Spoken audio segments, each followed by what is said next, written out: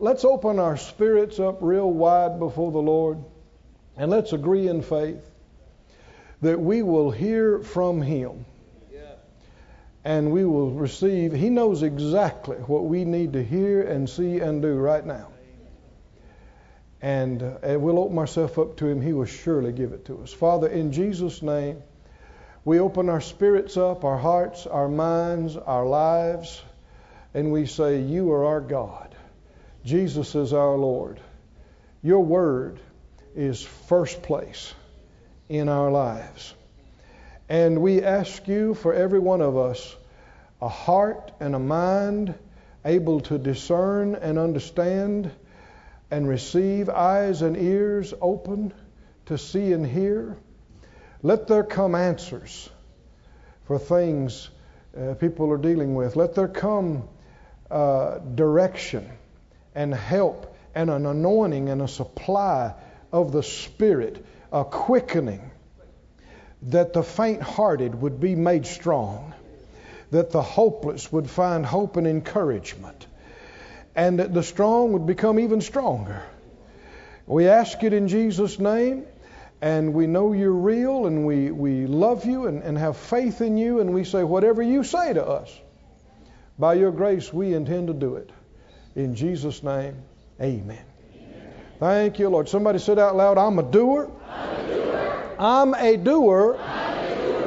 I'm a doer of the Word of God. Praise God. You can be seated. Thank You, Lord. Thanks, guys. Y'all can be seated. Now, I think you're going to want to take notes tonight. There are a number of things that I believe we should cover and get into, and it'd be great if we had several sessions to spend on the one thing that we're going to be looking at tonight, but I don't think that's the plan of God. I think it should be condensed into something tonight. So we'll get it, stay on it, and move forward. Phyllis and I just celebrated 37 years of marriage. Hallelujah. And a lot of years, I guess over 30 of those years in the ministry together. And we don't claim to know everything about it. We believe that what God said about it is right. And that we're to do what He told us to do. And if we'll do that, if you'll continue in His Word, Jesus said, He said, you'll be my disciples indeed, and you will know the truth. And what will that truth do for you? Come on in. There's power in what He said to make you and I totally free. You know, the Lord's words are not just information. When He says something, it's not just knowledge. It is knowledge, and it's wisdom and understanding and a whole lot of things, but it's not just knowledge and information, it's power. When God said, let there be light, or light be, He wasn't just chatting about light to the angels. And when He tells you and I, be strong, walk in love, walk in faith, believe me, whatever He tells you, if you couldn't do it before He told you, once He told you to do it, now you can, because His Word was not just a command, not just a directive, it was an enabling. It was an empowerment. And when He tells it to you, you can do it. It's like Peter in the boat saying, Lord, if that's You, tell me to come. And at that moment, could Peter get out and walk on the water? No. Why? He just asked a question. But when Jesus said, come, it wasn't just instruction, it was empowerment. And he stepped out on that word and did what the Lord told him to do. How many believe that the thing that you or I had not been able to do, hearing from the Lord can change all of that? I said it can change all of it. It might be true You might have failed in this area, not been able to do it, your spouse not been able to do it. But hearing from Him and receiving it can change it all. Glory to God. Amen. Said out loud, His words empower me, enable me. I can do all things through Christ who strengthens me. Marriage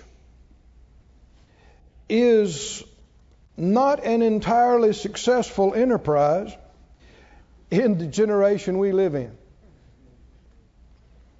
We're told that approximately, depending on who you're listening to, 40%, some say 50% of all modern marriages that have occurred now and in recent times, have ended in divorce.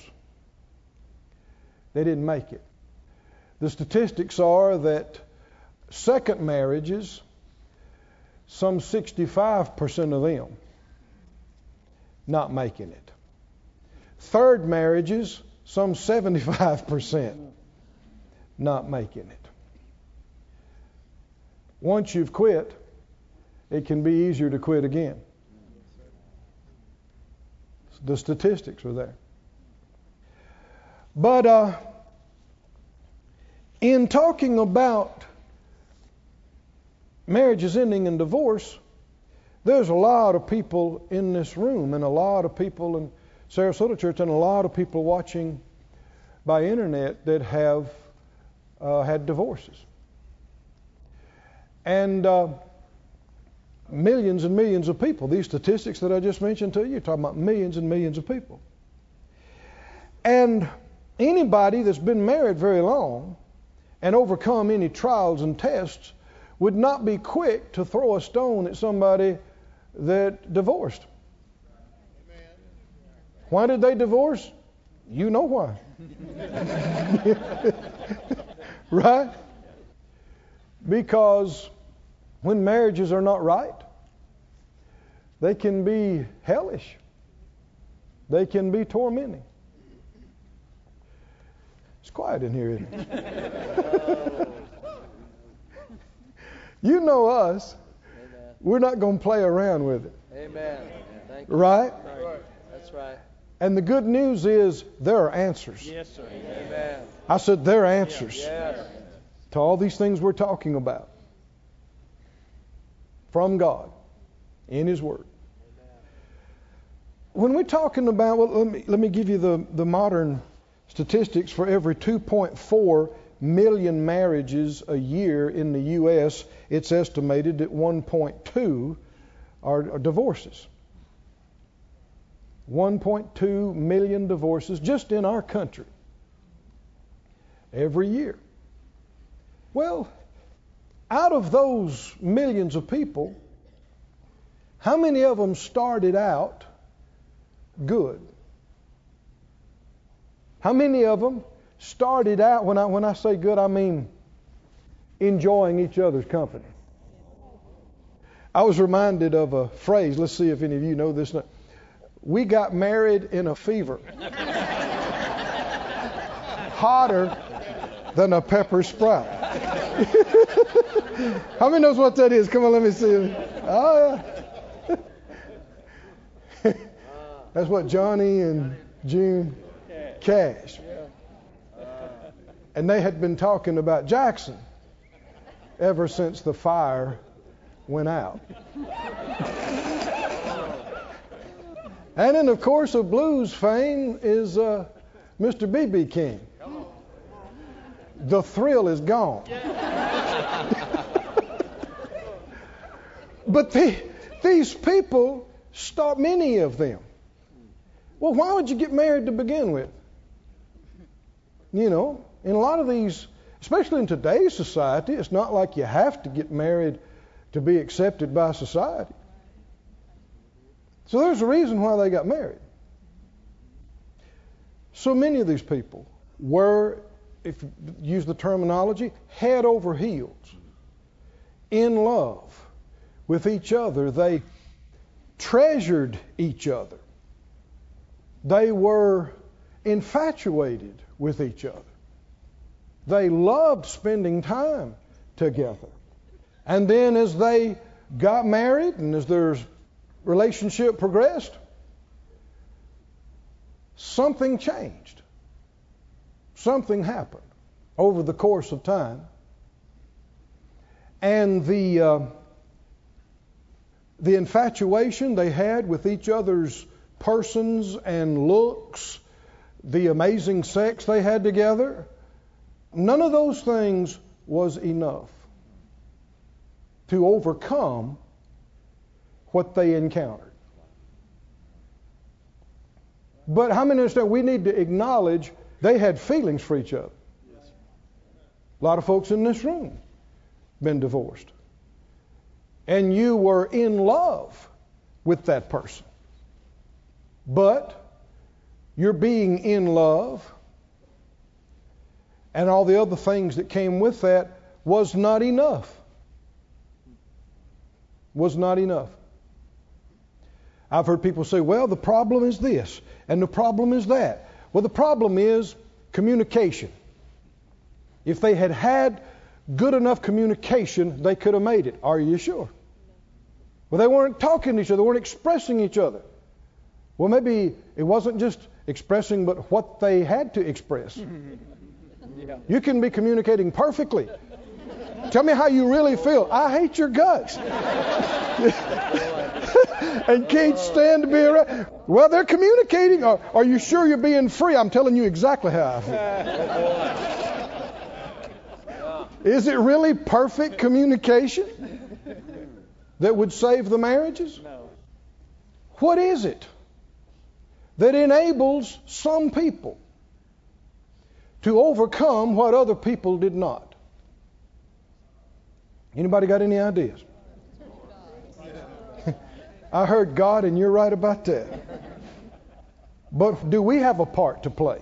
Is it just all? If it's just all God, then everybody get the same results. What part do we have to play?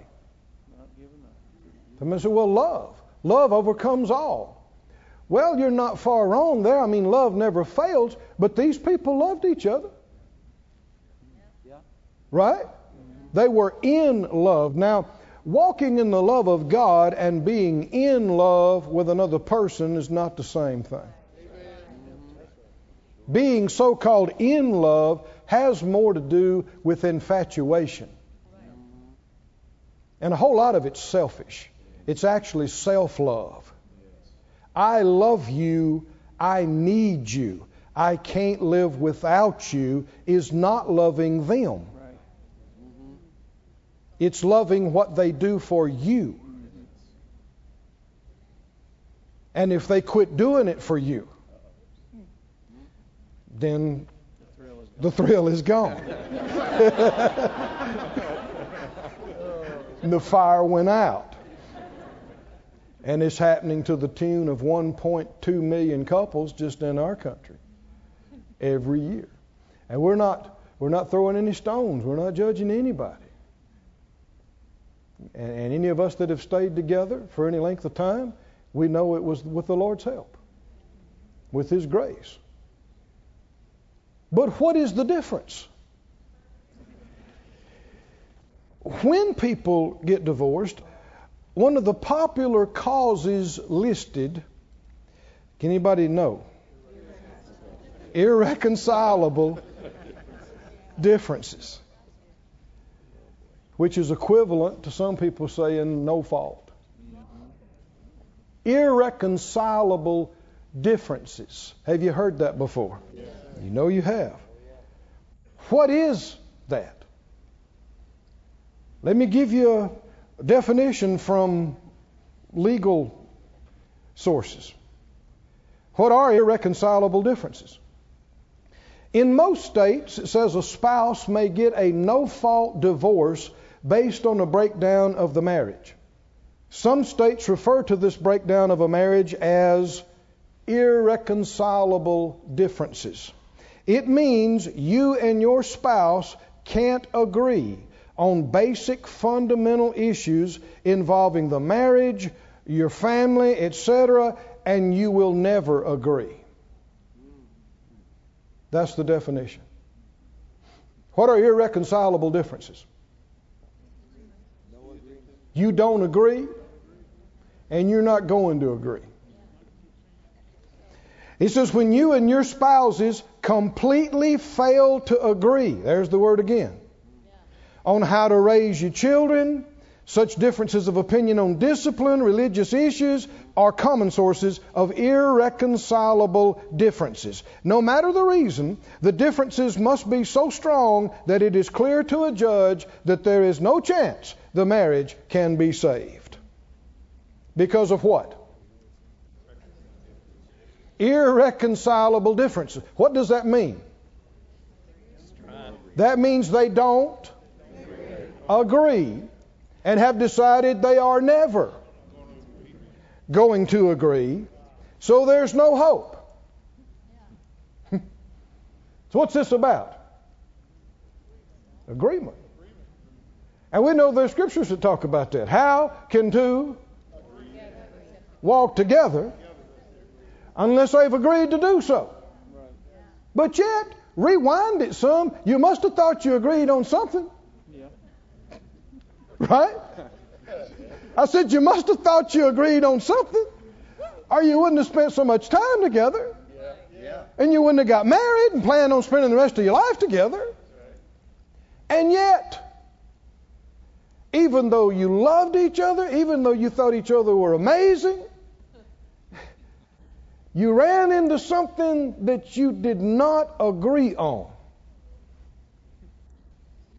And you just kept on not agreeing on it. And then, lo and behold, there was something else you realized that you don't agree on either.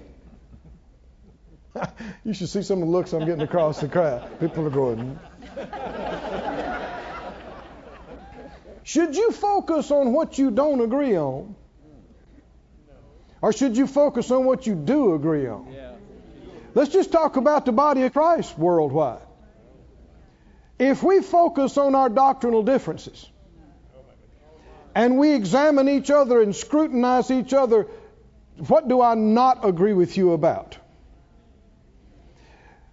We will be convinced there's no basis for fellowship because we got nothing in common. And yet it's a lie. How can I be a child of God and you be a child of God and both of us have faith in Jesus and love God and believe in this Bible and have nothing in common? Right. That's right. It's a lie. But when you focus on the negative, it's a dark slope that gets darker the further you go down it. And the more you talk about and think about what you don't agree on, what you don't have in common, the more the enemy is able to bring some other things that you hadn't even thought about. Why? Because you are open to the not agreeing channel.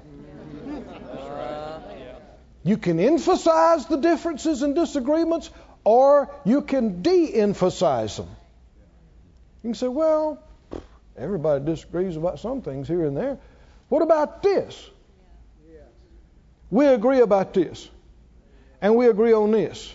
And the more you talk about what you agree on, the more other things you will think of and realize that you agree on. And your awareness of your agreement increases. Whatever you talk about, whatever you meditate on, grows bigger in your life. You become more aware. If you talk problems, you're going to become more aware of problems, and you're going to realize problems you didn't even know that you could be aware of, and you're just going to be problem-minded, and it's going to get darker, and you're going to get more and more negative, and it's your own fault for where you're letting your mind stay. Didn't the Bible say, thou will keep him in perfect peace, whose mind is stayed on thee because he trusts in thee? And to be carnally minded is death, and to be spiritually minded is life and peace. Well, what if you are depressed and dejected and tormented? What do we know? You have been being carnally minded. You have not been keeping your mind stayed on the Lord. I don't care what you say, because if you had been, he would have been keeping you in perfect peace. Is that right? So when you see people that are tied up in knots and they're full of bitterness and they're full of anger, no matter what the other person did, they are at fault for letting themselves dwell on this night and day instead of what the Lord told you to think on. Yes, sir. You, me, whoever. Because is it possible as a child of God, by the greater one inside, by the Lord's help, to have peace in the midst of the worst storm? Yes. Come on, is it possible? Yes. To have light and life and the joy of the Lord, which is your strength, when other people are falling apart? Is it possible? It is. But it's up to us where we choose to put our mind. Now, what this phrase is describing when it talks about irreconcilable differences is that one or both parties have become immovable. Well, I'm not doing that. Well, I'm not doing that. You come to an impasse. Well, I just can't live like that. Well, I'm not going to live like that. What are we talking about?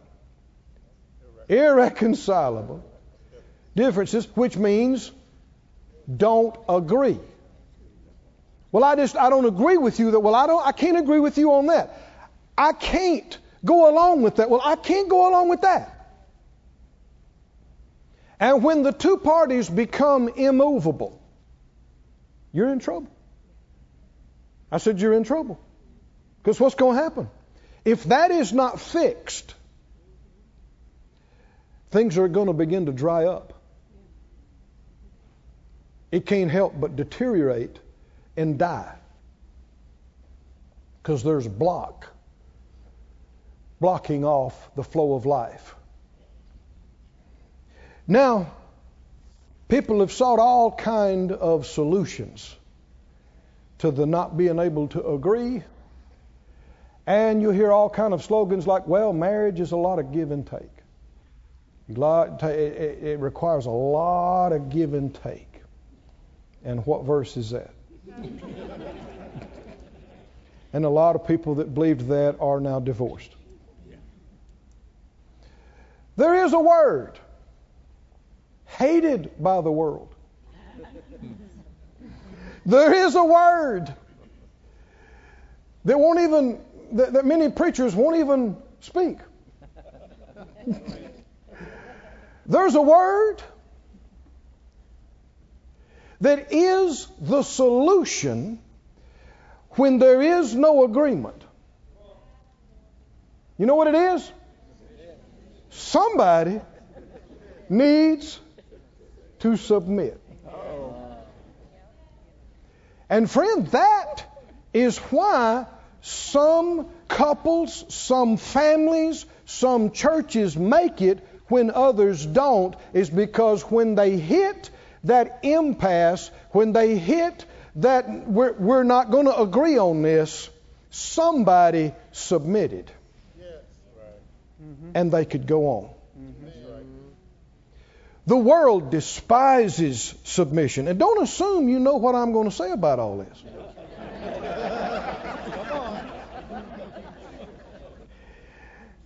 The world's idea of submission is a total loss of freedom. There you are with me. That if you submit or you are submissive, you will totally lose your identity and your self-respect and your freedom. And that what submission is archaic, religious, intolerable oppression. That thank God we've been delivered from. But that's what the devil has twisted it into in the minds of those who don't know and don't understand. You know what submission really is? Submission, besides being God's command and plan, submission is the key to survival. It is God's saving grace in unfixable situations.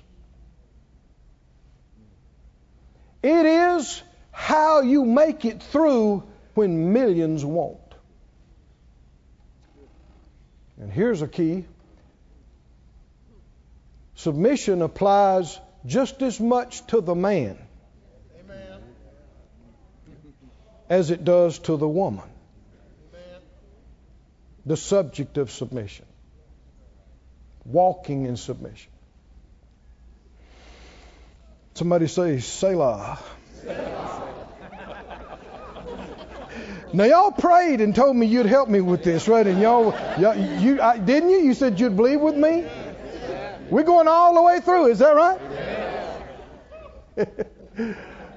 Go to James 4, please. James 4. The world does not acknowledge this solution. But what happens when two people can't agree anymore? When you reach that irreconcilable difference? Is it true that the relationship, the marriage, if you're talking about ministry or church or whatever, the union, the connection is hopeless? It can't be repaired. We just need to acknowledge, I'm never going to agree with you. You're never going to agree with me. You go your way, I'll go mine. No, there's a solution. It's called submission. And it is the way to get past this intractable position. Somebody needs to submit. Now you might be already saying, well, okay, but who? And I'm glad you asked that, because God has already told us who. Oh boy. James, the 4th chapter, verse 6 says, He, God, gives more grace. Another way of saying this, how are you going to make it through where others didn't, where millions of others didn't? It'll be by the grace of God. Amen. But did you know that not everyone qualifies for His grace? Say what? Read the rest of the verse. God gives more grace. He not only gives grace, He'll give you more grace. And how many believe with enough of God's grace, you can get through anything? Yeah. Is that right? His grace is His help. It's His knowledge, His understanding, His strength, His favor, His ability. All of that's in His grace. And with enough of His help, you can get through anything. You can get through something 2 million people didn't get through. Right? With enough grace. But who's going to get the grace? God resists the proud, but He gives grace to who? The proud don't qualify for the grace to get you through. The humble get the grace.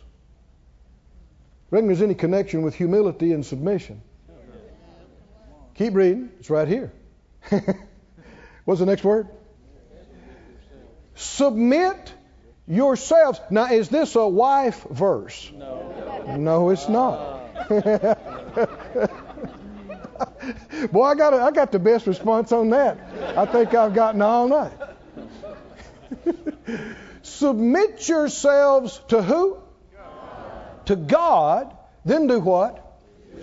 Resist the devil, and the devil will flee from you. That's you having a victory. But what comes first? Resisting the devil or submitting to God? Submitting to God. See, you're not in a position to resist the devil successfully until you have submitted yourself to God. That's right. Now, when something is destroyed, it's obvious the destroyer was given access. When marriages are destroyed, when relationships and families are destroyed, we know it's the work of the destroyer. But what we need to understand is, how did he get in? Because he can't. If he could just destroy you because he wanted to, there'd be nobody in the house tonight. But he can't. The only way he can really accomplish things is if you and I yield and give Him place. And if you look at the previous verse, you see God resists the proud, but He gives grace to the humble. Pride is completely ungodlike. God is not proud.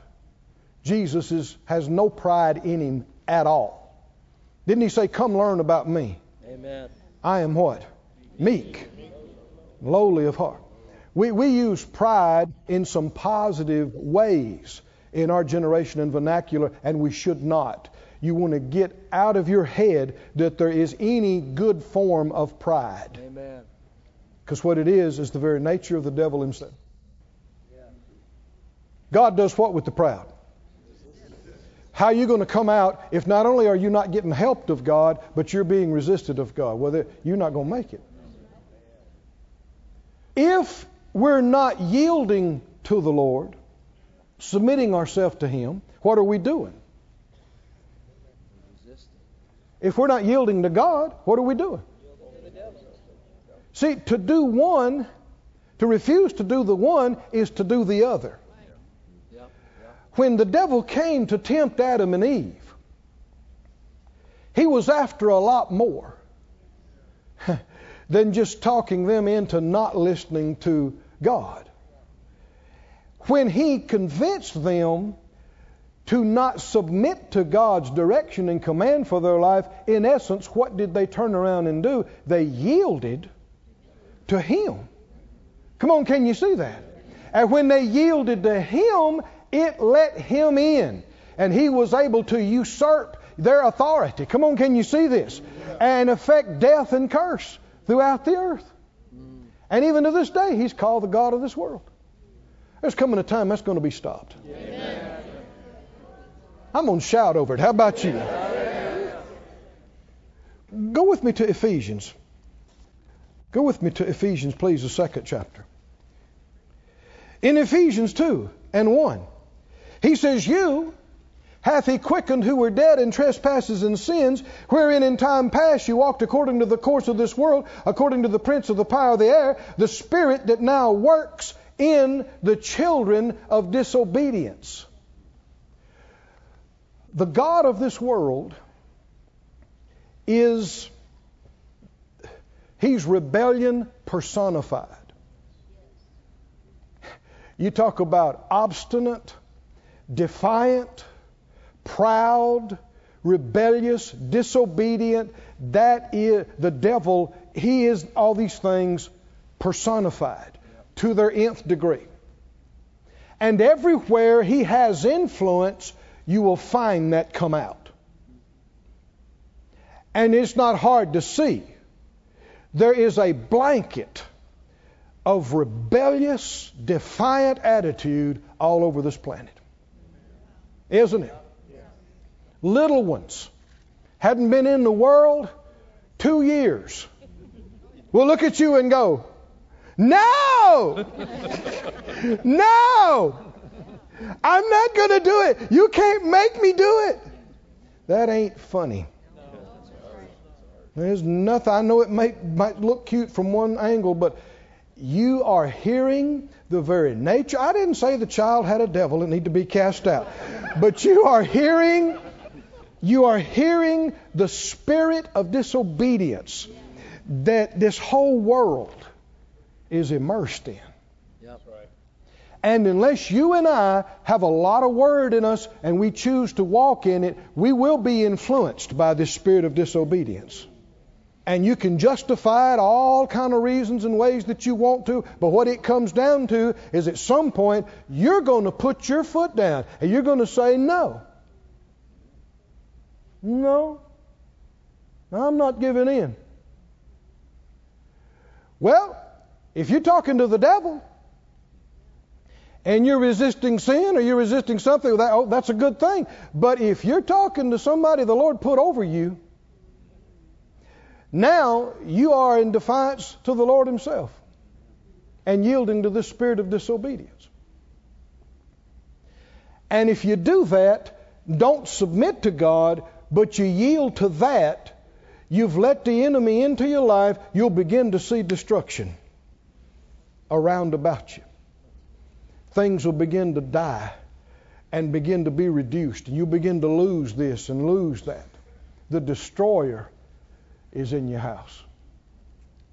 And how was he let in? Instead of choosing to submit, choose to rebel. Now, I have rebelled. I don't even have to ask you if you ever have or not. I have been defiant when I should have been submissive. I have rebelled when I should have obeyed.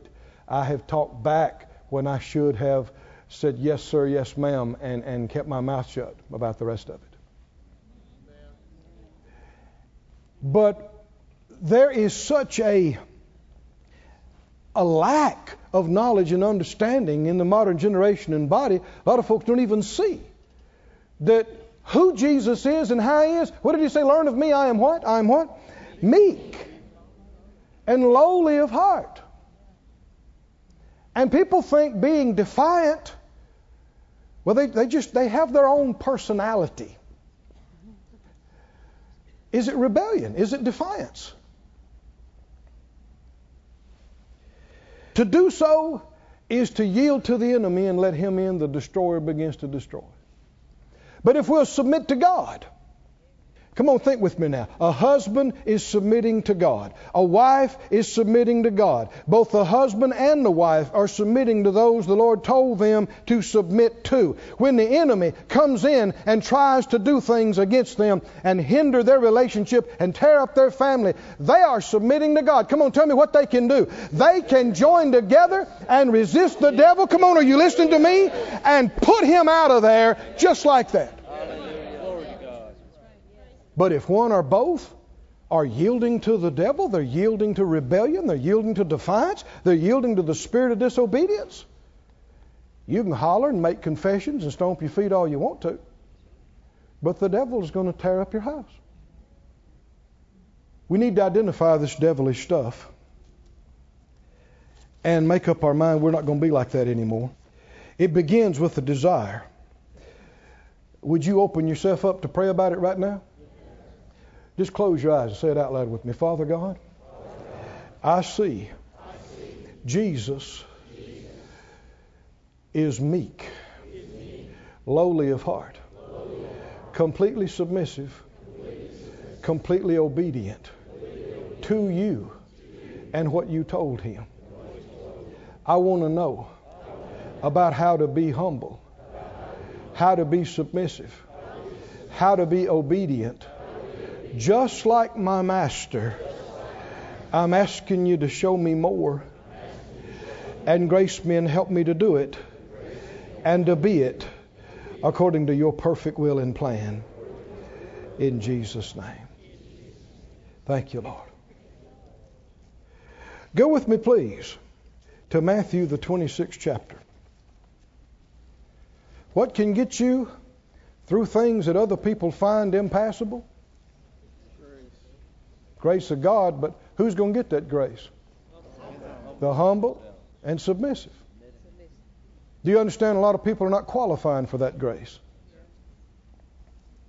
Now, it's necessary to define submission. What submission is, and then I want to give you 3 things that submission is not. If you look up the definitions, submission literally means to be under. To be under. It also means to yield to give place to give in to. If 2 people reach an impasse, they don't agree, they're not going to give in, what's going to happen? Not going anywhere. If nobody ever gives in, this thing can reach its end. The so-called irreconcilable differences. We don't agree, and we're never going to agree. But what could get you past that point? Come on, help me out. What could get you past that point? Somebody submit. Somebody humble themselves. Somebody give in and say, okay, we'll do it your way. We'll do what you say. And the world hates it because the devil hates it. Man, it is stuck in his craw, so to speak. He, from ancient times past, God created him, a brilliant, beautiful being. He was in the presence of God. Who knows everything he enjoyed and everything he had and how long that went on? But at some point, he got tired of God being God and him always having to be the one to give in and him always having to be the one to obey. And him always having to be the one to say, oh God, yes, you're God, you're God, you're God. And he got to dwelling on that and thinking, I don't have to listen to him. It was birthed in him. I'm not going to listen to him. And some way or another, he must be a smooth talker. Some way or another, he convinced a bunch of the other angels, you don't have to live under God's rule. You can be your own angel. And I don't know how he convinced them, but he did. And he infected them with that same spirit of disobedience, that same rebellious attitude, until they defied God. Everybody say stupid. Stupid. That's stupid. Yes. Not because God had been mean to them or done anything. They don't want to be under anybody anymore. They don't want to be under God anymore. Rebellious. Submission is taking your place under the one you're supposed to be under, giving them their place over you and taking your place under them. When it says submit yourself to God, what does that mean? It means you acknowledge God is my creator. Yes. I wouldn't exist except for him. That's right. I wouldn't have a breath. I wouldn't enjoy any good thing. I owe my entire existence to him. Yep. And he sent Jesus as my Lord and Savior and Redeemer. And he said he is Lord of Lords and King of Kings. And so he is. Yes, he is. He's my King. Yes. Amen. He's my Lord. And you submit yourself to him. That means you are not equal with him in place. No. Amen. He's over you. Yes, he is.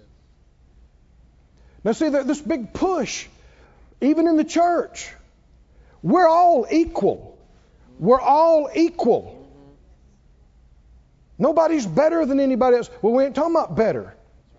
Amen. We're all equal as far as God loving us the same and all having the same righteousness and the same rights to healing and being filled with the Spirit and our needs met, but we don't all have the same place. Right. That's right. God's given different place. And he's told us this one is over you. And if you don't take your place under them in that situation, then you're not just defying them, you're defying the one who put them over you. Come on, can you see this? And in doing so, you're giving place to the enemy. You're yielding to him, the original rebel. You don't want anything to do with rebellion. It's not cool. It's deadly. They tell us that actually the divorce rate is a little bit less right now than it was in the 70s and 80s. It was actually higher in the 70s and 80s than since then and now. Let me tell you why. You know what came before the 70s and 80s? The 60s. Counter-culture. Anti-establishment. Rebel against everything and everybody. And we're still suffering from all of that as a society. And though we're in the world, we're not of the world. We don't have to be conformed to the way the world thinks. They see submission and obedience as oppression and loss of identity. We see it as the freedom it actually is. We see it as the way through things other people can't make it through. We see it as following in the footsteps of our Master and being like our Jesus. Tell me what submission is. Taking your place under who you're supposed to be submitting to, giving them the place over you. Now this brings us to the next part, what submission is not.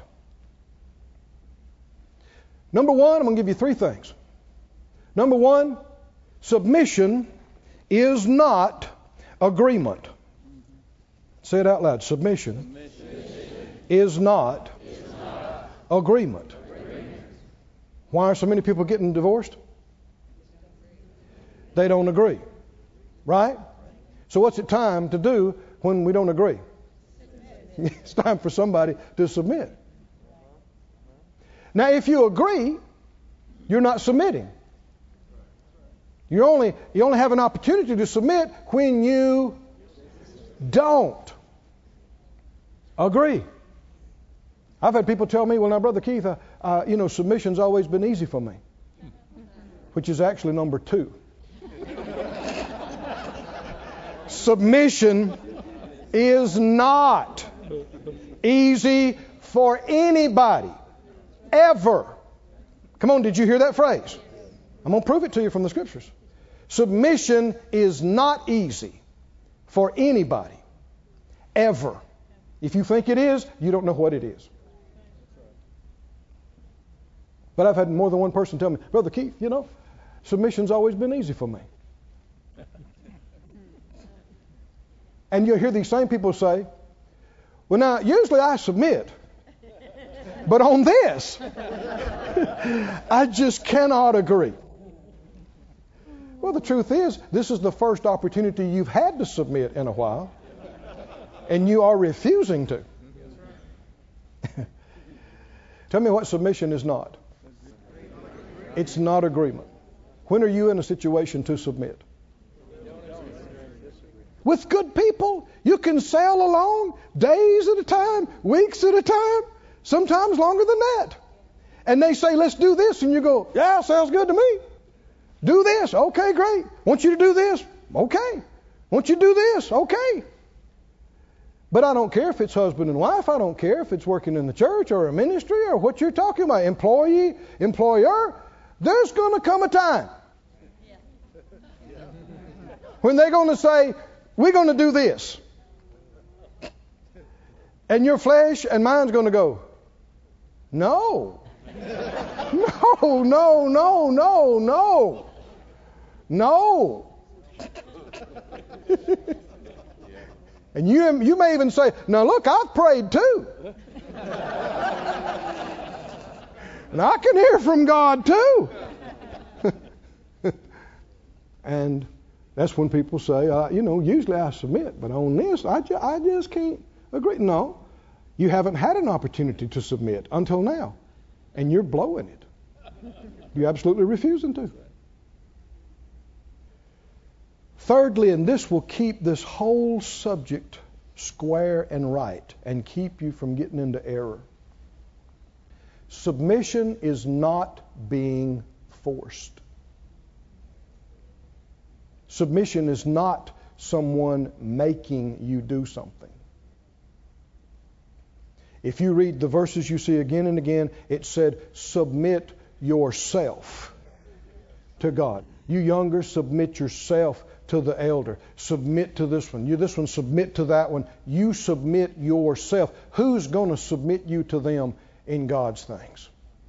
Either you submit yourself or it's not going to happen. And if you're over somebody, and even if you know they're supposed to submit to you, well, what if they don't? Well, then they don't. What if they won't? Well, then they won't. But you are not to try to make them. Ever. Give me the 3 things submission is not. It's not agreement. It's not easy. Y'all got that one right. What else is it?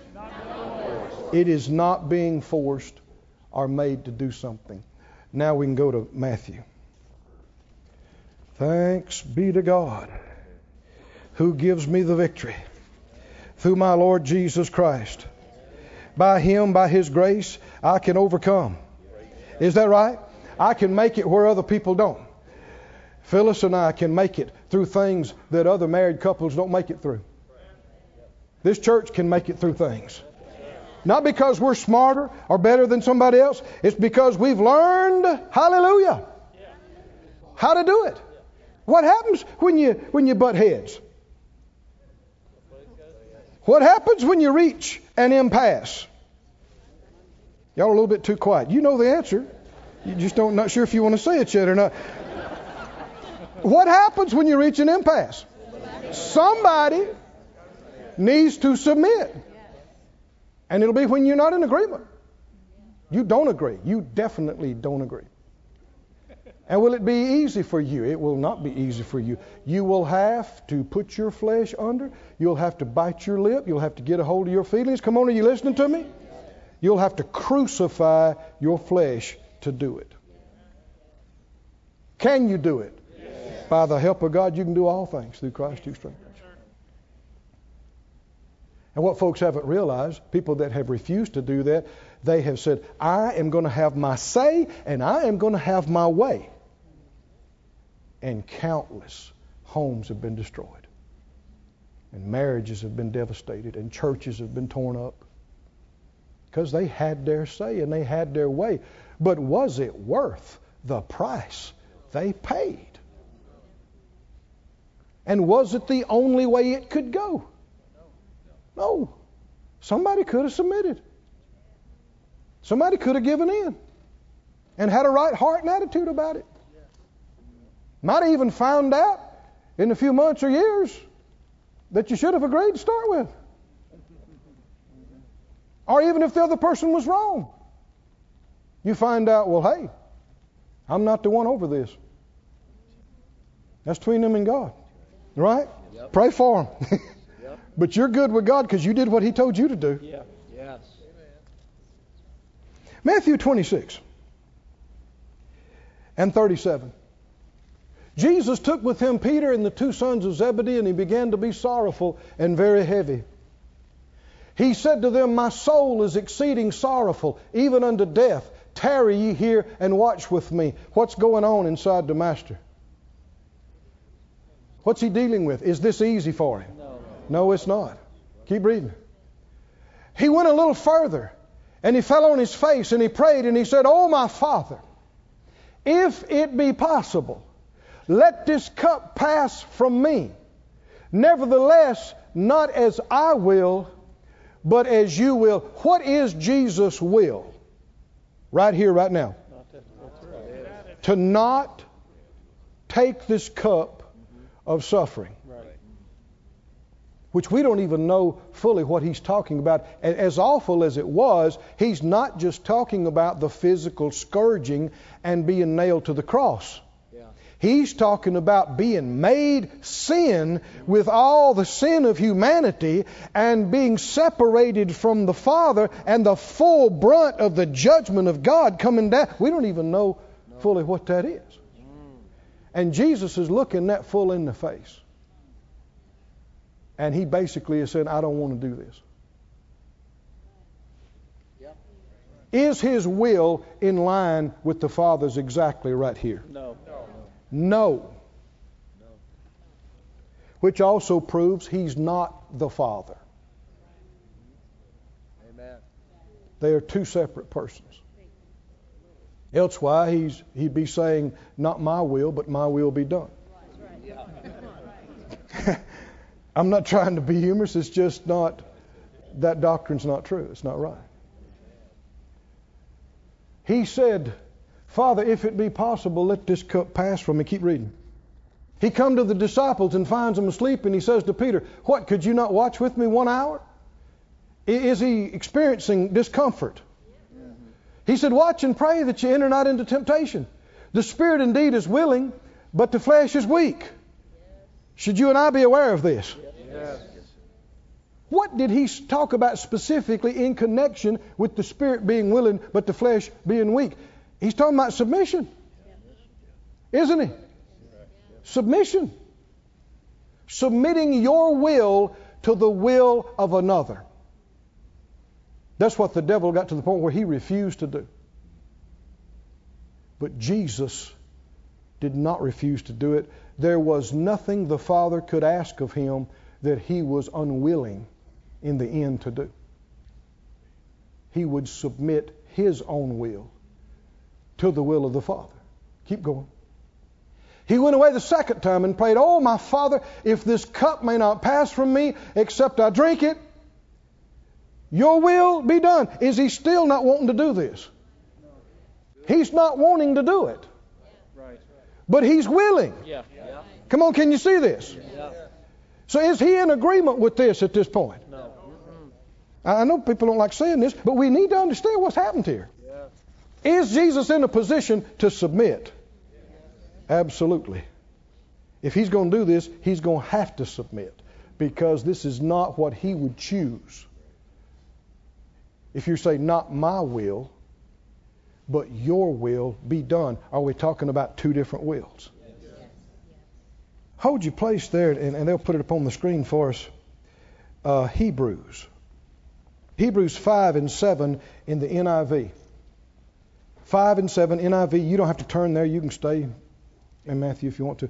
He said, "During the days of Jesus' life on earth, he offered up prayers and petitions with loud cries and tears to the one who could save him from death." Does that remind you of what we're reading about right here? And we read that he sweat, as it were, great drops of blood. Could you at any stretch call this easy? Nothing about this is easy, and this is the perfect picture of submission. Yet, he was heard because of what? His reverent submission. And although he was a son, he learned obedience from what he suffered. Now, this is talking about suffering too, having to submit your will. And once made perfect, he became the source of eternal salvation for all who obey him, and was designated by God to be the high priest in the order of Melchizedek. There is something, we're going to get to this a little bit later. There's something that happens after humility. There's something that happens after submission and obedience. Does anybody know what it is? It is promotion. It is victory. It is being raised up. Come on, are you listening? It's being raised up. Yes, that's right. Praise God. Did Jesus practice submission? Yes. It's not just a wife thing. He's our perfect example. Go back with me, please, to Matthew. What verse were we on?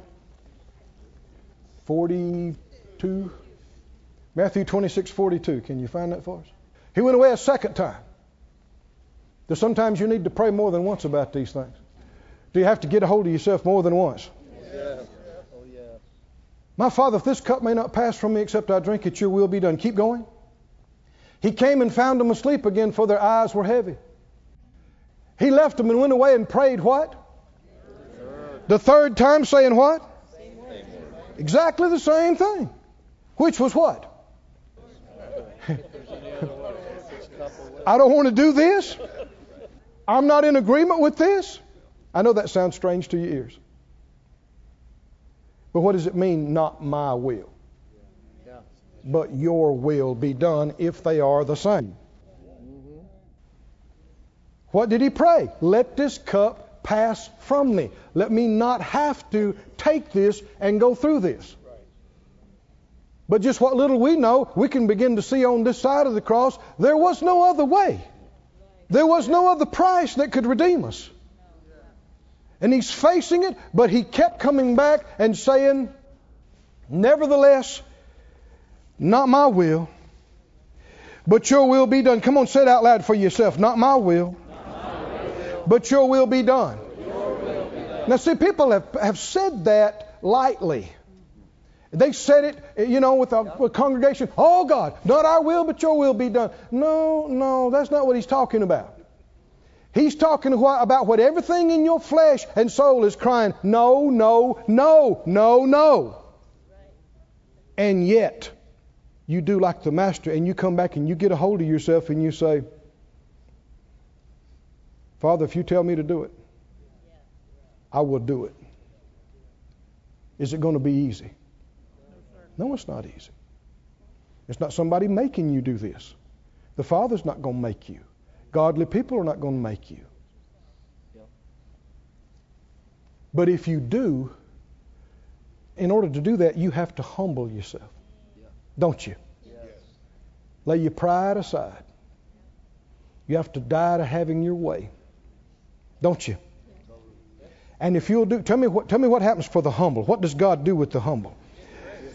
Grace will begin to flow into you. Oh, come on, are you listening? Grace will begin to flow into you, and you will be empowered and enabled to get through things and overcome and avoid disaster and destruction that millions of people did not make it through. Hallelujah. Oh, let's just lift up our hands and thank the Lord for just a moment. Lord, we thank you that there is a way to make it through when others don't. There is a way, and you are the way. And we worship you. And we thank you. And we praise you, oh God. We praise you. We praise you. We praise you. Hallelujah. Go to 1 Corinthians 15, please. 1 Corinthians 15. You're going to stay with me till we get through with this, right? I mean, we don't have this meeting every month. This is a special time. Do you think if we got these things settled in us and got it right in us tonight, it could affect our life forever? It could change. We could, instead of yielding and letting the enemy destroy our house and our marriages and our families, we could do what he told us to do, both husband and wife, and join together and resist the devil, and that's it. Amen. He never even makes any headway with us. Amen. Isn't that the will of God? Yes. But it's going to take us practicing what the world despises, which is godly submission. Is it a bad word? Jesus did it. Come on, think of what we're talking about. Could you say this is one of the toughest places in Jesus' life we just got through reading about? How did he make it through that? Come on, think about it. How did he get through it? He made it through by his love for the Father and by his trust in the Father, which was demonstrated in his submission to the Father's will. Come on, can you say amen? It was love that got him through. It was faith that got him through, but that love and faith was demonstrated in his submission to the Father's will, which you begin to see. What does it take to submit? It takes faith to submit. The faith that works by love. When people say, they can't submit because of this, it comes back to this, they didn't submit for a lack of faith. That's what it came back to. 1 Corinthians 15. And about verse 20. Well, skip down to verse 28 for time's sake. 28. When all things shall be subdued unto the Father, then shall the Son also himself be what? Subject to him, that put all things under him, that God may be all in all. Today's English version says, but when all things have been placed under Christ's rule, then he himself, the Son, will place himself under God, who placed all things under him, and God will rule completely over all. What is submission? Submission is taking your place under and giving them their place over. Is there submission in the Godhead? Yes, think about that statement. The Son submits himself to the Father. Well, what about believers that think they don't need to submit? Well, they think they're beyond the master some way. They don't. What got him through the roughest place in his life? What'll get you through the roughest place in your life? Will it be easy? No. And it will occur when you don't get to do something you wanted to do. Or you have to do something you didn't want to do. It'll have to be when you don't agree. I know, Phyllis and I both, there have been times in our life when the most we could do in a situation, whether it was personal or ministry, was go in and fall across the bed and go, "Oh God, I'm putting in a request for a transfer. I want to do something else. I don't want to keep doing this." And again and again, the Bible said, "Endure hardness as a good soldier." Again and again, it comes back, denied. Denied. Oh, yeah. So now what do? I don't have to. No, you get a choice. I said, I don't have to. No. You don't have to. No, you don't. So many people, they quit, they leave, they stop. They go, I don't have to take this, and you don't. But you can jump right out of the will of God. Yep, that's it. Right out of His plan. Oh, Lord, no. Disciples of Christ, followers of Christ, should do what the Christ did. And when you're in that situation, you may not be doing it, but you may feel like you're sweating blood. You may feel like, oh God, I don't want to, but keep coming back to this, Lord, if you tell me to. Which includes if you tell me to submit to them. If you tell me to stay and do that. If you tell me to help them. Now get this. Did Jesus submit with an attitude? Well, I'll do it. But I don't understand. I mean, after everything I've done with you, and you can't do this one thing for me? Was there any attitude, any belligerence, any bitterness? Come on, are you listening? Any grudge holding in Jesus' submission to the Father? Why? Because if it had been, it wouldn't be real submission. It'd be you doing it on the outside, but you're not submitting on the inside. That's why it takes faith. See, if you're bitter and negative and all, agitated about it, you're not in faith. If you're in faith, come on, you heard this many times around here. How would you know? You were in faith. Even if you're still wiping the tears from your eyes about making yourself submit, you have hope. Because I'm going to do what God told me to do in this situation. He will never leave me. He'll never forsake me. And whatever it takes, in spite of what anybody else does, God's going to take care of me. That's faith in Him. Faith based on His love for you. And that's what gives you the power from the inside to submit your will. Turn loose of what you wanted and yield your will to another. Hallelujah. Thank you, Lord. Now let's get to another very important question. I know you've been waiting for this one.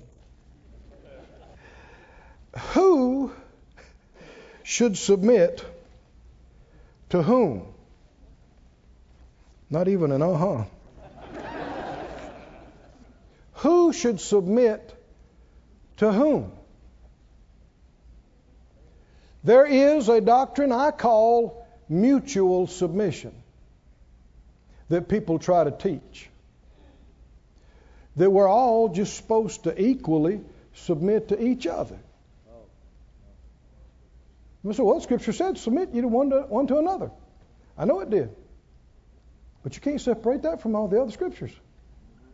What's he talking about?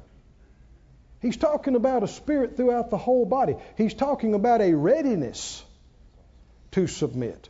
But mutual submission doesn't work. Do the Godhead take turns submitting to one another? I've had people say, well, husbands and wives, it requires a lot of give and take. Sometimes, the wife needs to submit to the husband, but sometimes the husband needs to submit to the wife. Really? Marriage is a type of Christ in the church. Is that right? That's what marriage is supposed to be, is Christ and the church. So the answer to all questions in marriage, you take it right back to that. What should the wife do or not do? Well, what should the church do or not do with the Lord? What should the husband do or not do? Well, what does Jesus, the head of the church, do or not do with the church? All marriage questions are answered by Christ in the church. Does Jesus submit to the church sometimes? I'll ask this bunch over here too. Does Jesus submit to the church sometimes? No. I said, well, yeah, and you ain't the perfect Jesus head of the church either. Yeah, and are you the perfect without spot and blemish bride? Let's not get into all that. Let's understand what submission is. Now, I have a wonderful wife. I have a gift of God. Yes, amen. Those of you that have gotten to know her, been around her, and you know. Not only is she beautiful and amazing and smart, she's godly. She has faith and talents and graces and hears from God and knows how to hear from God and follow God. And I'd be a fool if I didn't listen to what God gives her and says through her. And there have been times, more than once, that I was thinking about doing a certain thing, and she shared some things God had showed her and brought to my attention, and I decided not to do that. Now, does that mean I submitted to her? No, that's not submission. That's me having enough sense to hear some good things when I heard it. Come on, are you listening? Because at this point now, where's my agreement? My agreement is with hers. I'm agreeing. I'm saying, yeah, you're right. Am I submitting my will to hers because I don't agree? No. Can you see what we're talking about here? No. And I'm not her Lord, the head of the church. Jesus is her Lord, just like He's my Lord and yours. I have a responsibility concerning our marriage, our family, the churches, the ministry. I am the overseer of the Faith Life churches, these two, and More Life Ministries, under the great shepherd and under shepherd. That doesn't mean the reason I should be in the leadership of it is because I'm smarter than you in some way or better than you. The only thing that would qualify me for that would be God's choice. Are you listening? His call and the anointing. Come on, can you see that? And that anointing works beyond Keith. Yep. I get things I never thought of. Yes. I know how to do things I would never be able to figure out, and the Lord's given them to me for you. Praise God. Come on, are you listening? It's coming to me through me, but I didn't come up with it. And that would be what would qualify me to be the overseer. Well, what qualifies a husband to be the head of the house?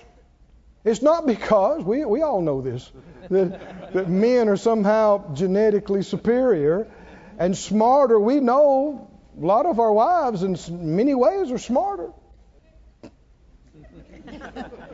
And it doesn't mean that you automatically know the most word. Some men, their wives have been saved a lot longer than them, walking with God a lot longer than them.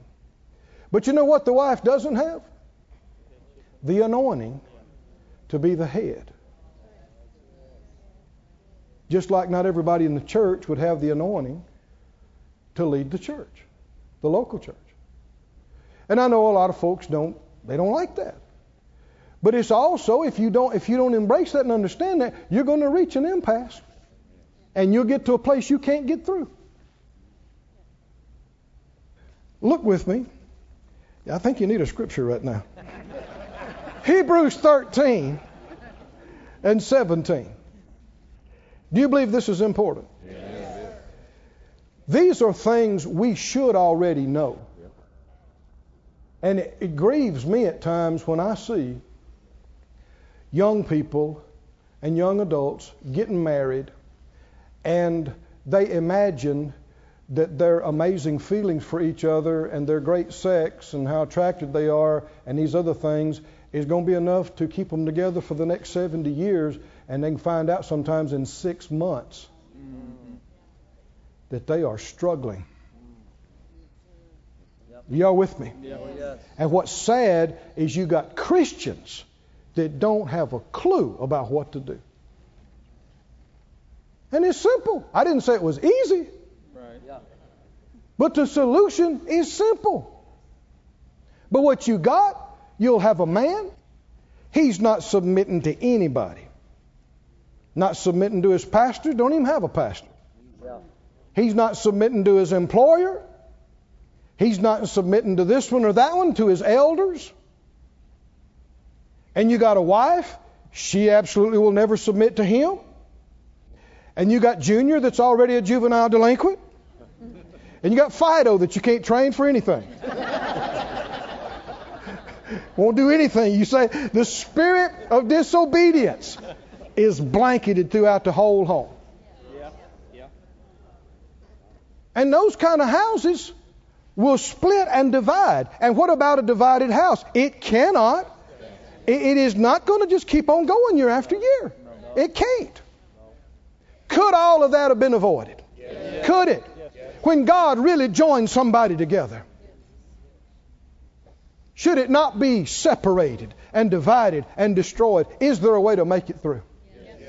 It is. Whether you're a man or whether you're a woman.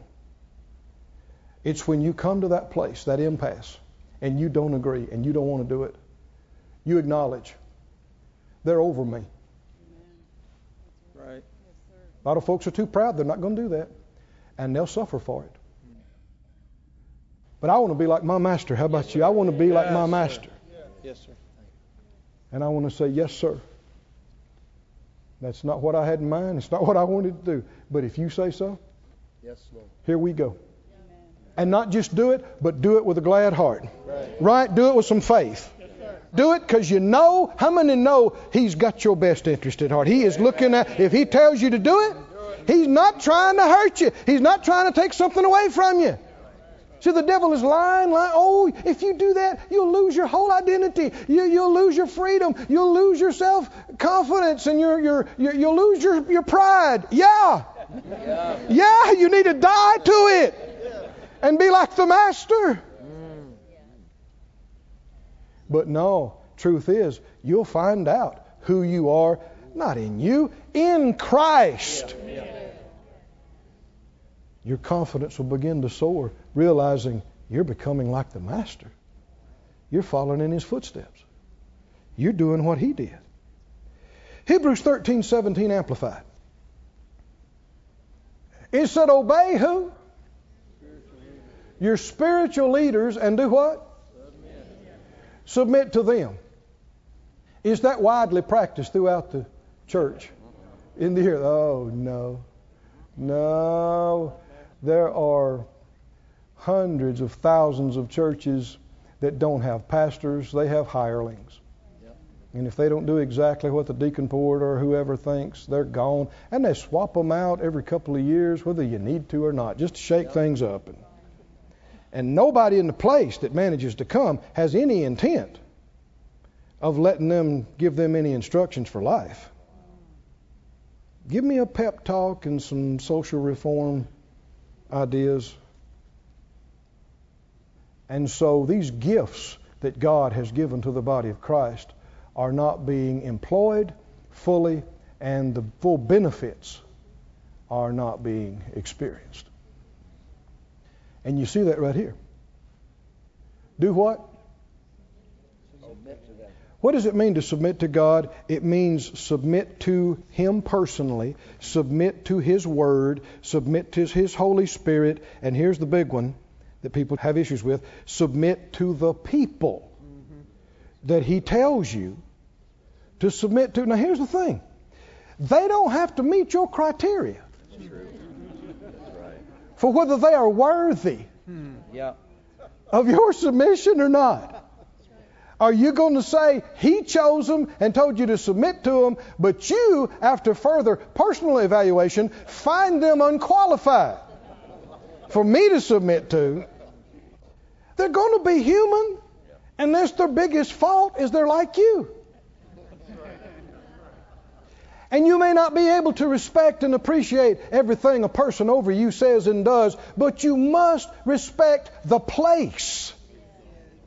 Or else you don't respect God who gave the place, who appointed. Obey your spiritual leaders and submit to them, continually recognizing their authority over you. For they are doing what? Come on, get this. They are constantly keeping watch over your souls and doing what? Guarding your spiritual welfare as men who will have to render an account of their trust. Do your part to let them do this with gladness and not with sighing and groaning, for that would not be profitable to you either. What does all this mean? After a number of years of pastoring these churches now, Phyllis and I are more and more acutely aware of it. We are supposed to be able to use our faith and the call and anointing in our life to help the people under us. But that is not automatic. And the degree of that help is tied to how much place they give us in their life. There's been situations, emergency situations. Maybe I was on the other side of the country, but I'm able to keep up with things, through all the stuff that we have. And people say, so-and-so this just happened, so-and-so this just happened. And I know immediately they are hooked with us. They have demonstrated that they're hooked and they're submitted. And I know it just comes up in me and Phyllis. We know we can use our faith. We know we have every right. We can speak. I don't have to wonder, would they agree with this? Are they hooked with this? I know it. And then there are others, I know they unhooked months ago. And I know I don't have a place. You want to do something more. You want to be more involved, but you know you don't have that place in their life. And there are those, the Lord would give us something and we go to them and share it with them or get it to them. Why do you know you could talk to them? Because you know they're submitted. You know that place in the heart is there. That respect is there. And there are others, there are things you want to tell them, but you know you can't. All it do is make them mad. All it do is hurt your friendship. You don't have that place in their life. Do you understand this or not? Yes. Years ago, the Lord said this to me. He said, my people are not getting the full benefit out of the gifts that I've given them, because they're not giving them the place in their life that I told them to give them. Why should you submit to any human being? I'm going to give you the number one reason. It's real simple. God told you to. And see, then it becomes beyond them. It becomes beyond how much you think you like them or how perfect you think they are or not. It becomes beyond that, because you're not just doing it because of them. You're doing it because He told you to. Amen. And your faith's in Him. And your love's toward Him. Knowing how much He loves you. I want you to listen to this again, the Living Bible. Obey your spiritual leaders and be willing to do what they say. Is this Bible or not? Do most Christians practice any of this? Vast majority of folks don't.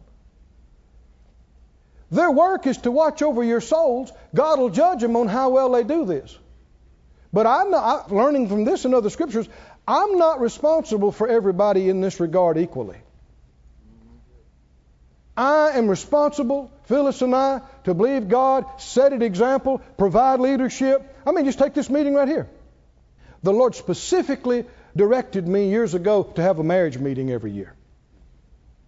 And I told all of our people, the Lord directed me, have it, come, this is important. Set aside your schedule, do this. There are at least hundreds of people that call this their church that are not here tonight. Right. Which proves Phyllis and I don't have that place in their life. They won't do what we ask them to do. Is it my job to berate and try to make anybody and say, now you're going to do this? No. I'm such and such and you're going to do... Nope. That's one of the three we talked about. What submission is not, right? Jesus is not the good cowboy. He doesn't drive the herd. What is he? Come on, what is he? He's the good. What does the shepherd do? The shepherd says, hey, got some good pasture and water right over here. You're going to love it. Come on, let's go. Come on, let's go. And then what's left up to the sheep? And sometimes the shepherd may say, let's go this way, and the sheep go, huh? Yeah. But then what's it time to do? It's time to submit. Is that right? And come on and go this way. But the Lord's not going to make the sheep follow, and the good shepherd's not going to try to make the sheep follow. It's our job to just keep on leading and hold the standard and keep on believing. And anybody that's supposed to be hooked, they'll receive more and more benefits than people who don't or who are unwilling to. But you got to overcome your own personal pride. And we've had multiple generations that don't even know what church is supposed to be.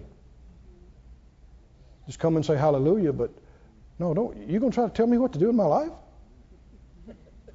Preacher, you need to mind your own business. And believe me, we got plenty to do without sticking our nose in your business unnecessarily. I have no interest in knowing all the details. And I want you to learn how to be led by the Spirit for yourself. But there are some things He gives through those He's put over you that you won't get any other way. Because part of this is because He wants us to overcome our own flesh and pride and grow and learn how to do this. If you never submit to a man or woman, you never submit to God either. It's just a fact. Obey your spiritual leaders. This is fun, isn't it? Yes. Submit to them. Reckon you should? Yes. Amen. Why? Because they have a responsibility concerning you, and you don't want us sad because we can't do more with that responsibility. You want us to be glad. Help me to get this out clearer, Lord. This is your safety net. Many Christians are working without a net. What happens when you fall without a net? Years ago, I began to be concerned because I had read in history about many other ministers that had been mightily used of God and yet got off at the end of their life and just went way off and got into wrong doctrine and all kind of stuff and died young and died wrong. And in studying some of this, I realized these people really knew God. They've experienced some things I've never experienced in God. And they were smart, they were brilliant. And if they couldn't keep from getting off, how can I keep from getting off? It began to concern me because I began to realize they knew as much or more word than I know or may know. They're brilliant. They're this, they're that. What's the difference? Are we still talking about some of the same thing?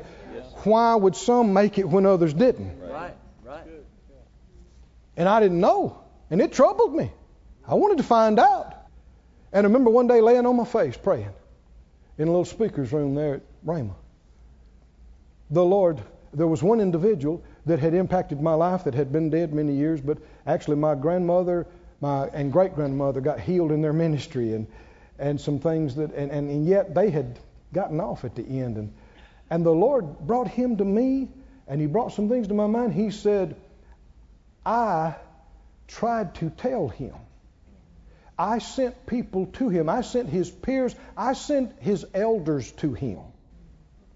And he refused to listen. And I began to see it. And the Lord said this to me. It's etched in my heart forever. He said, your humility is your protection from deception. Amen. Your pride, and of course a companion of pride is rebellion. Your pride makes you vulnerable to being deceived. But your humility is your protection from deception. He said, son, you don't have to be concerned. I told you I'd never leave you nor forsake you. You need help, I will send you help. If you get confused, if you get off, if you fall down, I will pick you up. If you don't see it, I will say it to you. If you're not getting it, I'll turn the volume up. If you're still not getting it, I'll send 3 people by and they'll say, Keith. He said, the question is, anybody know what the question is? Will you listen? Will you listen? And will you humble yourself? And will you be teachable? And will you receive it? Somebody say safety net. Safety net. This is your safety net. When I was 2 years in the ministry, green as could be, working at Brother Hagin's ministry, there were some things got started in town there. I won't go into the detail, but man, they were flamboyant and I thought it was God. Looked like God to me. They had scripture for it. And it looked like the amazing manifestations of power that we had all been hungry for and looking for. And I was involved going to the meetings, and my friends were. And Brother Hagin at that time was teaching personally in the healing school in the afternoons there at Rhema, where I was helping as a volunteer. And he began to teach on some things. He never called anybody's name or said anything contrary to them. But over the course of a few days, I realized he don't agree with all that. He doesn't believe in all that. And it bothered me because I'm thinking, well, now hold on, they got scripture for it. And I have to go with the scriptures. I don't care what a man says. Uh-oh. See, now that sounds good, don't it? But what is submission about? Well, it's when you don't agree. I listened. He taught on it for 2 weeks, every day, Monday through Friday. And as he did, I sat there and I thought, hold on now. He's already seen some things like this. He's already experienced some things. And he went and told about 3 different things he got involved in and found out later it wasn't God. And the Lord helped me to sit there and go, well, now hold on, he's been in the ministry at that time 40-something years. He's had multiple visitations of the head of the church, and my whole directive for ministry is help Brother Hagin. That's what the Lord sent me here to do. And if he's wrong, I guess we'll find out later, but I know what I'm supposed to do. I'm getting myself out of that, and I'm submitting to him. Come on, are you listening? And I'll be honest with you, I thought he might be wrong on some things. And guess what I found out? In less than 2 years. Boy, how right he was. And it wasn't how right he was.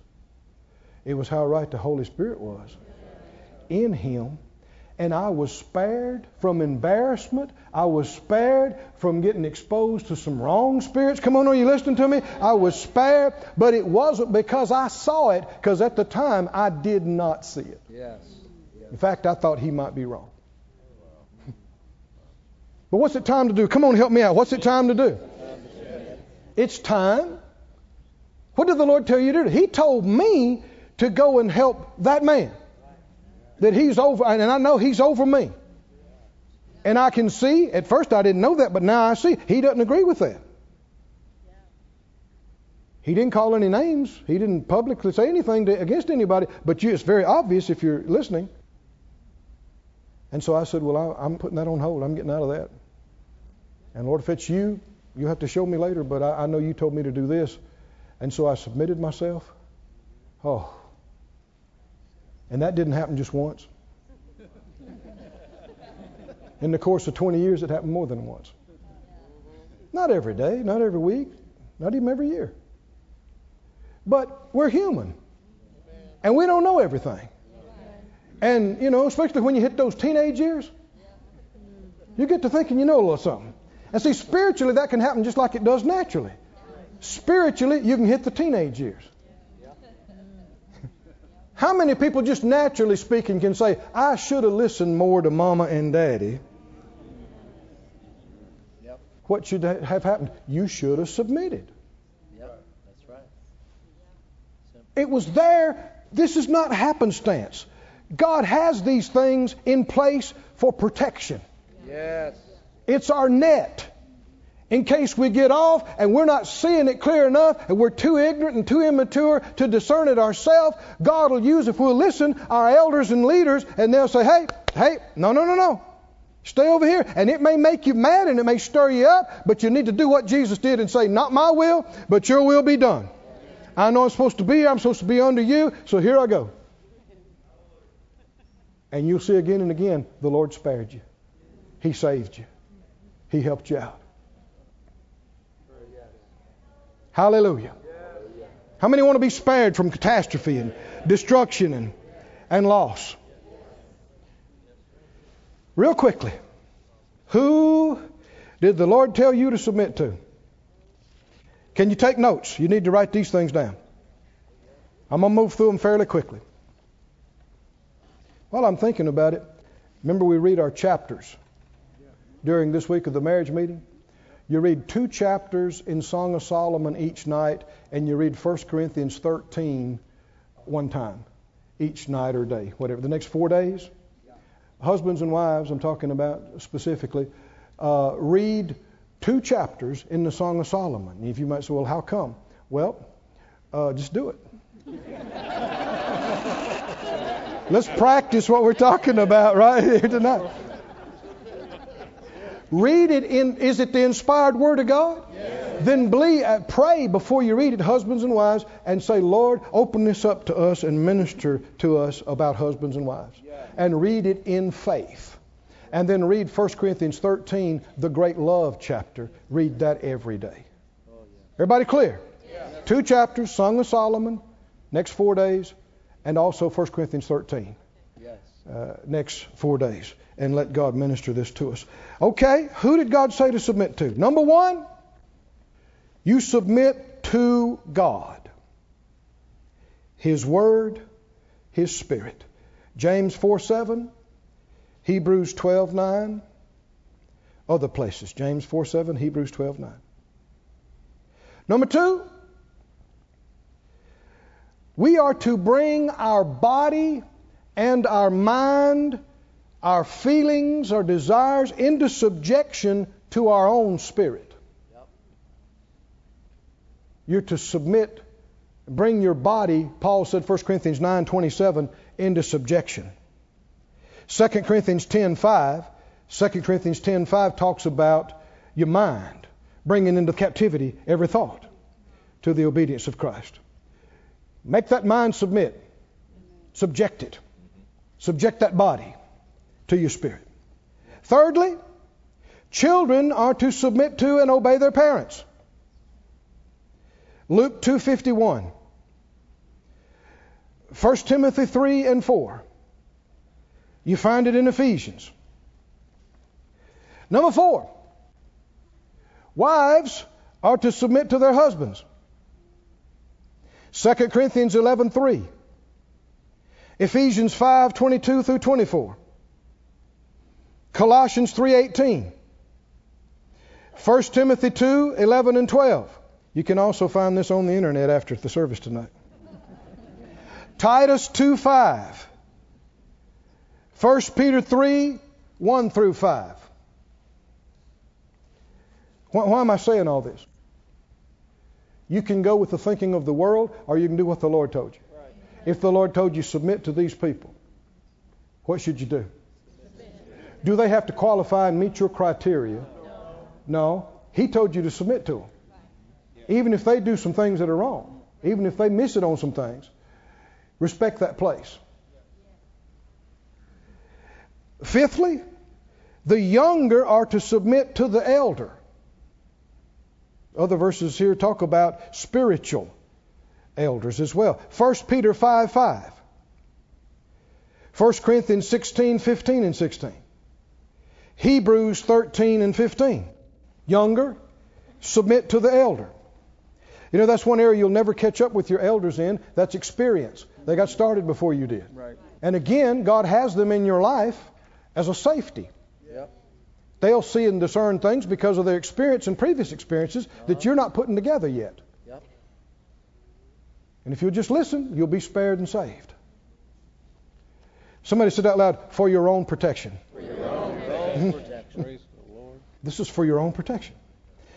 Sixth, employees are to submit to employers. True or not?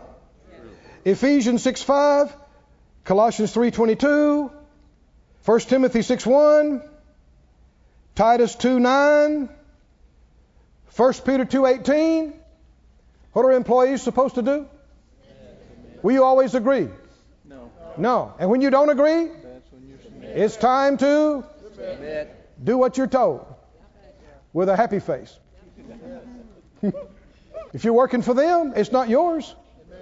It's theirs. Do it their way. Now, if you think maybe you'll have one like it someday, then you can be making mental notes. I'm not going to do it like that when I have mine. But how many that did happen, and you got a revelation later on that there was a reason you didn't know about why they were doing it that way. Wound up doing it the same way. And seventh, citizens are to submit to their civil leaders. Not much of a response on that, huh? Romans 13, 1 through 5. Titus 3, verse 1. 1 Peter 2, 13. And others. We're told to submit to civil authority. Now, in any one of these that we're told to submit to somebody, if they try to usurp something the Lord said plainly in His Word, we can't submit to that. We can't rebel against the Lord to follow them. You understand what I'm saying? Yeah. But most of the time, that's not the case. And if civil authorities pass a law that we can't pray or we can't read our Bible, come on, are you listening to me? We can't submit to that. They're contradicting the head of the church himself. But otherwise, regardless of what we think or our preference, we're told to submit not only to the good, but also to the froward. You know what froward is? Froward's, contrary. Hard to take. Mean. But we're making progress now, aren't we? Let me give you the good news. And we'll be closed for the evening, and then Phyllis can make us happy tomorrow evening. Philippians 2. The husbands need to submit to those over them. Yes. Wives need to submit to those over them. Children need to submit. Citizens need to submit. Employees need to submit. Come on, can you see this? Younger need to submit. And we know the world's not doing this, and they think it's oppression and loss of identity. But we're not going the way of the world. Our minds are being renewed to think like the Master, function like Him. And if you do, Philippians 2 and 8. Philippians 2 and 8. It says, being found in fashion as a man, Jesus did what? He humbled Himself and became obedient unto death, even the death of the cross. I want you to think about this. Jesus could allow them to crucify Him at Golgotha because He had already crucified His flesh at Gethsemane. Yes. How did He manage not to call for legions of angels when all of that was happening? Right. The scourging, the crucifixion, because He already got that settled. Yes. Come on, can you see this? Yeah. Before they came and took Him, it was already settled. What? I'm going to do what the Father told me to do. That's it. If this is what it takes, this is what it takes. And so He submitted Himself and humbled Himself and became obedient unto death, even the death of the cross. Come on, tell me what happened after that. What happens when you humble yourself? When you crucify your flesh? When you make yourself, sometimes, tears may be rolling down your face. You may be all these feelings, and you just need to stand up and talk to your flesh and say, die, just die, just die. Yeah, but I know, shut up and die. I know. always wanted to, and I always planned to, and it should have been, and it could have shut up and just die already. Does it need to be crucified? Why? Because there's pride in that. And there's selfishness, and it's, you being your own Lord stuff in that. Yeah. And the only way to prove that you're not your own Lord is to die to your own way and submit your will to another's will. And when you do, same thing that happened with the Master will happen to you. God has highly exalted him. Will he raise you up? When you humble yourself before him, when you yield yourself to him, will grace flow to you like water. You'll begin to see things you've never seen before. You'll be glad it worked out this way. You didn't realize before that how proud you were, how much was hindering God using you. You didn't realize how much limitations there were till you had to deal with this thing. And in this humbling of yourself, in this submitting of your will, taking your place, I mean, put your nose in the carpet. Go as low as you can go. You know what you'll meet there? You'll meet the kindness of the Father. It'll move him towards you. I said it'll move him towards you. Didn't he say God gives more grace? Yeah. His grace will reach you. It'll flow to you. It'll touch you. What'll happen afterwards is you'll begin to find out why he wanted you to do that. Why did he want Jesus to do that? Was there a reason? I said, was there a reason? Was it worth what Jesus went through? Was it? Was it? What did the Father have in mind? He wasn't trying to hurt Jesus. He wasn't trying to take anything. What did he have in mind? He had in mind him being the height of the high. Hallelujah. The King of Kings, the Lord of Lords, exalted far above every name that's named. Right? But in order to get there, Jesus had to go down and humble himself and lay himself out and say, I yield my will to yours. And we're not above the Master. I said we're not above the Master. If that's the way he made it through the toughest places in his life, that's the way we'll make it through the toughest places in our life. But did you hear we will make it? Did you hear that part? We will make it. Stand on your feet, everybody. This ministry has been brought to you today free of charge by the partners of More Life Ministries and Faith Life Church. If you would like to help send this word to others at no charge, you can become a word sender today. For more information, visit our website at morelife.org.